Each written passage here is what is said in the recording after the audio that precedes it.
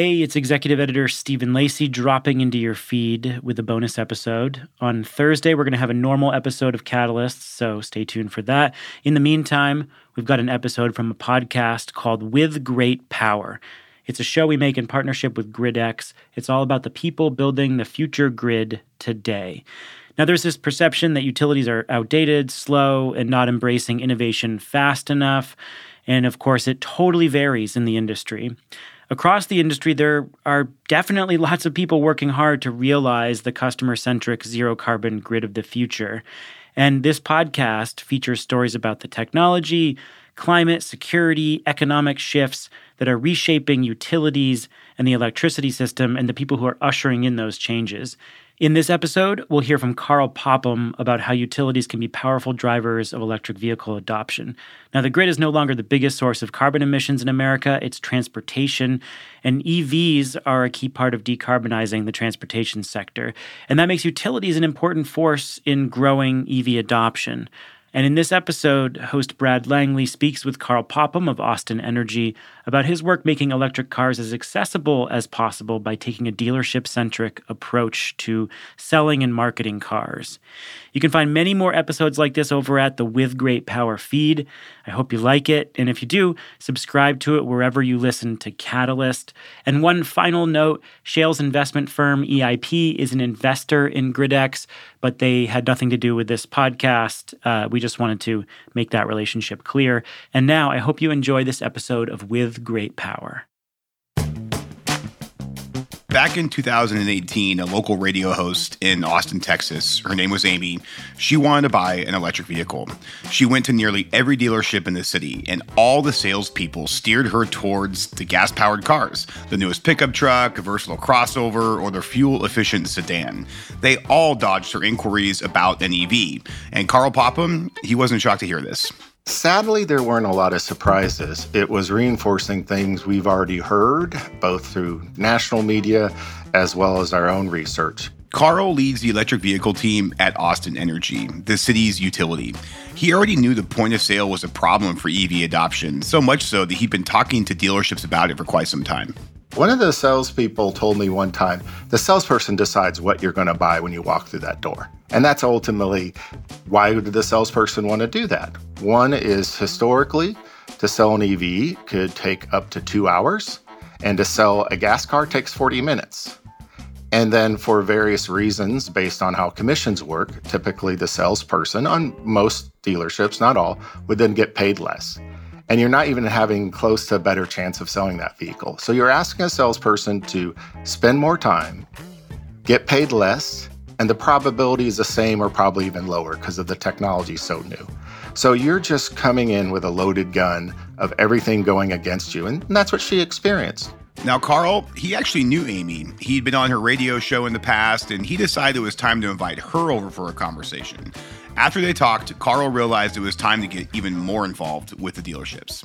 That kind of started planting the seed of, well, how can we get involved at the electric utility, even though we obviously don't sell cars?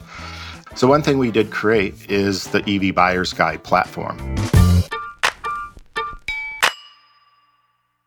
So Austin Energy's EV Buyer's Guide, it's designed to give consumers a Tesla experience when shopping for all kinds of electric cars. So you go to the homepage where it gives you the option to shop locally, showing real-time dealership inventory. People can also research cars to see what fits their needs. The Buyer's Guide also has information about federal and local incentives. And because of all this, it's quite popular, getting more than 10,000 unique visitors a month. Now, when they launched the Buyer's Guide, Carl and his team wanted to make sure it would get the recognition it deserved. So they invited all the car salesmen out to a barbecue lunch, because who doesn't love barbecue in Texas, with Austin's mayor, and talked about how to sell EVs. We brought up a car salesperson who self-proclaimed has sold more EVs in Texas than anyone else. I have no reason to doubt him, to kind of talk about how to sell units.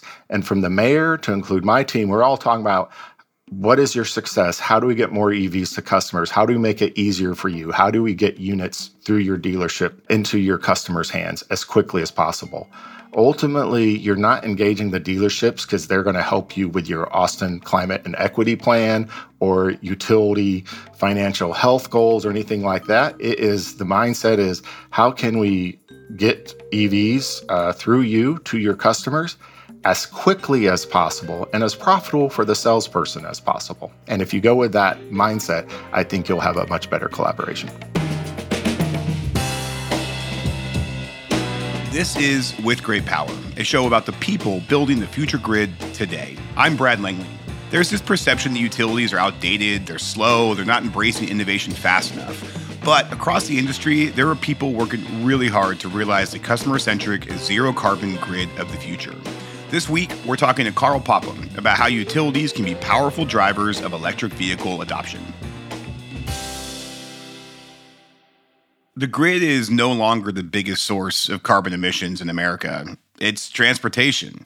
That's why electric vehicles are such a key part of decarbonizing the transportation sector, which makes the sellers of electricity, the utilities, a really important force in growing the adoption of EVs. So these electric vehicles are going to create a whole new opportunity for utilities to scale their business. But in order to do that, they first need to get more people to buy them.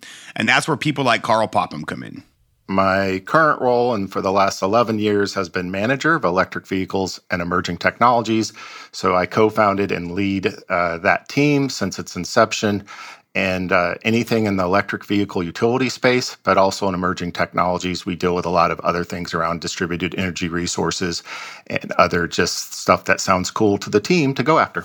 I spoke with Carl about his team's dealership-centric approach to EV adoption. But first, we talked about his love for new technology. It all started with his time in the Army. I'd like to dig into your background a little bit. As somebody that got their start in semiconductors in the early 2000s, I'm fascinated by your early career working on emerging tech. So you graduated from University of Texas at Austin, you joined the military, and it was there you worked on Port 80. What was Port 80 and what did it become? Yeah, so right out of college, a young lieutenant, I enlisted during college as a private, so I got that experience. And then upon graduation, was a lieutenant in the Army Corps of Engineers. I had a weekend job of leading a combat engineer platoon and then company, the military aspect of being in a full-time employee on active duty, but for the National Guard. But then my colonel realized I knew something about computers. So then I was also the computer guy for the directorate, the Facilities Engineering Directorate, to put in some of our first computer technologies, local area networks, wide area networks, et cetera. And when we first started accessing the internet, you can tell how old or a foundational technology is by how low the port number. So we were mostly looking at FTP and Telnet. And so that's like, 14, 20. I'm guessing it's been a while. And then we just had a little meeting invite come up and say, hey, there's a demonstration of Port 80. So that was like, what's Port 80? And that's when it was demonstrated. Port 80 is the World Wide Web. So that is the visual representation of stuff we had been using, mostly static text, Telnet and FTP file transfers, into a visualization. And after that meeting, that's when I realized this is huge. This is going to be big. This is what I want to do. Within months, I had left the military and started a 9-year consulting career with a focus on Port 80 e-commerce, World Wide Web for mostly Fortune 500 and Global 100 companies. And I think you were at Capgemini at that time, and it was there that you wrote a paper, which you called the first generation web-enabled phone. I guess the term smartphone didn't exist at the time. When you wrote that report, were you thinking the smartphone or the web-enabled phone would grow to be so prolific, or did you think it'd be more of a niche technology? No, I thought it was be huge. I knew Port 80 was going to be huge. I knew web-enabled phones, like to your point, that's just a term I just used because smartphone didn't exist yet. I knew that was going to be huge, just having the convenience. And I wanted to make sure our company was well aligned and understanding the technologies because it's a different form factor and there's different backend technologies like XML and other ways to present on a phone. And what are the pros and cons of having a phone form factor for e-commerce and customer experience on the internet. And then to push it forward, the third time I saw, and I knew something was going to be huge, was EVs, when a customer had a very early Tesla Roadster and gave me a quick tour of their EV, and that I knew that was going to be huge back then as well. So I assume it's this interest in EVs that led you to Austin Energy. You started in IT at Austin because of your experience there. You were in that role for, I think, about 6 years when in 2011, the EVs and Emerging Technologies team was launched. Pretty immediately, you found yourself in this group. Why was that of such interest to you to be in that EV and Emerging Tech group? When I joined the utility, EVs weren't on the radar yet. It was just an extension of an interest in energy, also an interest to get back in some form of public service. And so that's why I joined Austin Energy, first as their IT leading the project management office. So that taught me a lot about emerging technologies and new projects in the utility space. And I liked IT, was the interim CIO for about 8 months. And then I heard a rumor about a new team forming. It was going to be called Electric Vehicles and Emerging Technologies. And I just knew that that's what I wanted to do. Because I always found, even in IT, the most interesting aspects was working with the business units and what they're trying to do, rather than necessarily, the back office IT space of it. It was more about learning the business and how to empower and enable the business. And then I also knew EVs was going to be huge. I had several colleagues call me out on that, saying, why would you're the CIO right now, you have this great career ladder and path. Why would you go to a team that's not going to last 12 months, a flavor of the month? And to think about, in 2011, there was a much bigger gamble of leading an EV effort at a utility than it is now. Now it's everyone's getting into the business. I knew it was going to be big. I just felt it in my heart. And then I also liked the fact that no one had led that team before. There had obviously been some EV efforts, but that was the first organizational team within the utility to formalize it under the organization as a team like that, Electric Vehicles, Emerging Technologies. So I also like that clear slate, if you will, just in general in my career path. I like going into things that doesn't have a history of expectation. It's more of a clean slate of, well, what can you do with it? So on that note, so if anybody is listening and they do want to start this, any advice on kind of the first couple of things to do to establish this group within a utility? Well, one is, who you hire in emerging tech. I always look for people who understand the customer we're trying to serve, first and foremost. And I think that's been helpful. And with a lot of different backgrounds, I look for people who have taken risks and who have been able to quickly change ideas. Especially at that time, there wasn't like a experienced EV ecosystem to choose from. You had to look at what was a skill set you're looking for and a demographic that you were looking for. The other thing I would say is the first thing you should kind of do as a utility is decide what your strategy and your outcomes are, and then make that public. Have a public vision to your strategy. Be a speaker and be seen as a leader. Because what's going to happen is there's a lot of decisions being made about EVs, and that can have a big impact in the utility. And if you're not seen as an innovator or a leader in the space, the old adage, you're either at the table or on the table.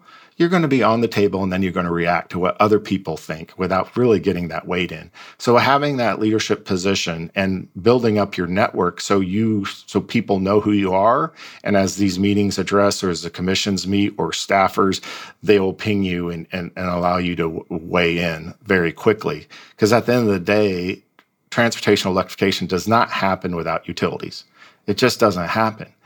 And it doesn't happen well without active engagement of utilities. Another thing you'll find that's helped us, my team's small now. We have 11 people. Compared to other EV teams at utilities, that's big. But what you'll find, anything we've done, and we have a very active portfolio, we have over 25 active initiatives over a strategy called the 5 EV Pillars, has taken an ecosystem of a village of friends and an ecosystem to make happen. So I would say find out the friends of EVs in your utility. What we call them is friends of the show. And those are people throughout the utility. Maybe they're in the rates team, maybe in their electric service delivery, maybe they're power generation that just seem to have vibed with what EVs can do and incorporate them into your ecosystem. You think EVs are an opportunity for utilities to showcase how wide they can go. What do you mean by that? Well, so I talk to a lot of utilities, and a lot of utilities I talk to, they think they have a very focused lane on what their area of participation is in the EV space. Typically, they think it's on infrastructure. How can we provide charging infrastructure or infrastructure so other people can provide charging infrastructure? And by wide, I mean there is a lot of space in the EV ecosystem for you to participate in. And so that's when I say wide, we developed the 5 EV pillar strategy. So we have very wide lanes. So infrastructure is one of those lanes. It's definitely one of those lanes. We also talked about outreach and strategy and marketing. So outreach is one of those lanes. But grid integration is another lane. So thinking about the pros and cons of putting in this new load. And I think a lot of utilities mistakenly call EV growth as load growth. I think that simplifies it because the load curves, both 24 hours and seasonally, look completely different. It's not more buildings. It's not more air conditioning. EVs charge differently. They have different behaviors. And that's a huge opportunity for utilities. We also have a lane about equity and affordability. How can we make sure our historically underserved customers are first in the line, and how are we engaging them? So you see that with specific programs, but also just influence on all programs of making sure we have that equity lens very clear on everything we do. And our fifth pillar is fleets and new mobility. How are we enabling fleets to go electric and gig economy drivers, and just so it's a comprehensive. And by having a comprehensive approach, I think our impact is much wider, and it also makes the individual, there's a synergy between those 25 projects. Siloed by themselves would have a lot less impact than the synergy of having 25 under the 5 pillars working together. It just puts water and raises all boats, if you will. Speaking of boats, you said that if you're still lagging behind on EVs as a utility, you're missing the boat. What's at stake for those utilities? Well, I think one is to have other people make major decisions about your business without you participating. So you might have a utility commission or a state legislature, or it depends how your governance is. They are making decisions that have a huge impact on you. So you're missing the boat there of not having discussions of the utility perspective, everything from how demand charges work to how load works, how much load goes in the area. There's a big difference between how a rural utility might look at a DC fast charging hub in the middle of nowhere, if you will, versus a city utility. So I would say you're missing the boat there. You're also missing the boat on a fantastic revenue stream. Kind of hinted at it a little. It's more than load growth. What we find is EV charging just naturally happens a lot more at night. So here in Texas, when we look at peaks, it's about summer peaks in the afternoon. So we spend a lot of money on infrastructure to cover that peak load, that hot summer afternoon. EVs charge a lot at night. They charge in the morning, so they're charged off peak. So it's very profitable in that you don't have to build all this new infrastructure like there's new buildings. It's soaking up excess capacity of your transmission and distribution network. It also doesn't have the same seasonal load profile. People typically drive the same amount on a cool fall day, a hot summer day, a winter day. So it doesn't, once again, have that stress and pressure and cost associated with adding more peak load during the summer. And then lastly, we've had several pilots, and then there's also studies on it. People are just much more comfortable with shifting their load demand response from an EV than with air conditioning load. With air conditioning load, people just get 1 degree uncomfortable. They'll do what an utility we call an opt-out. They'll override it. In our pilots, we had 0 opt-outs in shifting EV load, and we had the expected number of opt-outs in air conditioning load. So you also have a customer experience, as long as the car is ready the next day, are much more comfortable with shifting that load. So there's just a lot of, this just isn't the biggest new load generation since the invention of air conditioning. It's also It's a different profile, so you can leverage a lot of existing investments and then reap the profit, if you will, from those investments rather than having to spend more capital to keep up. We call this show With Great Power, obviously as a reference to the power sector. It's also a famous Spider-Man quote, with great power comes great responsibility. What superpower do you bring to push the energy transition forward? I would say our superpower and a core tenet of all our programs is two things. One is keep it simple. If you can't explain it in 15 seconds to a customer, you've already lost them. Two is when you implement programs is how scalable is it? So really, if you have to choose resources, do things that are going to scale up quickly and go big. And the whole time is keep your offerings as simple as possible. Carl, thank you very much for your time. Austin Energy is clearly doing some amazing work around the electrification of transportation, and I really appreciate you sharing your perspective. It's been a pleasure to be on your show, and thank you for the conversation today. And any opportunity to nerd out on all things EV is good time spent from my perspective.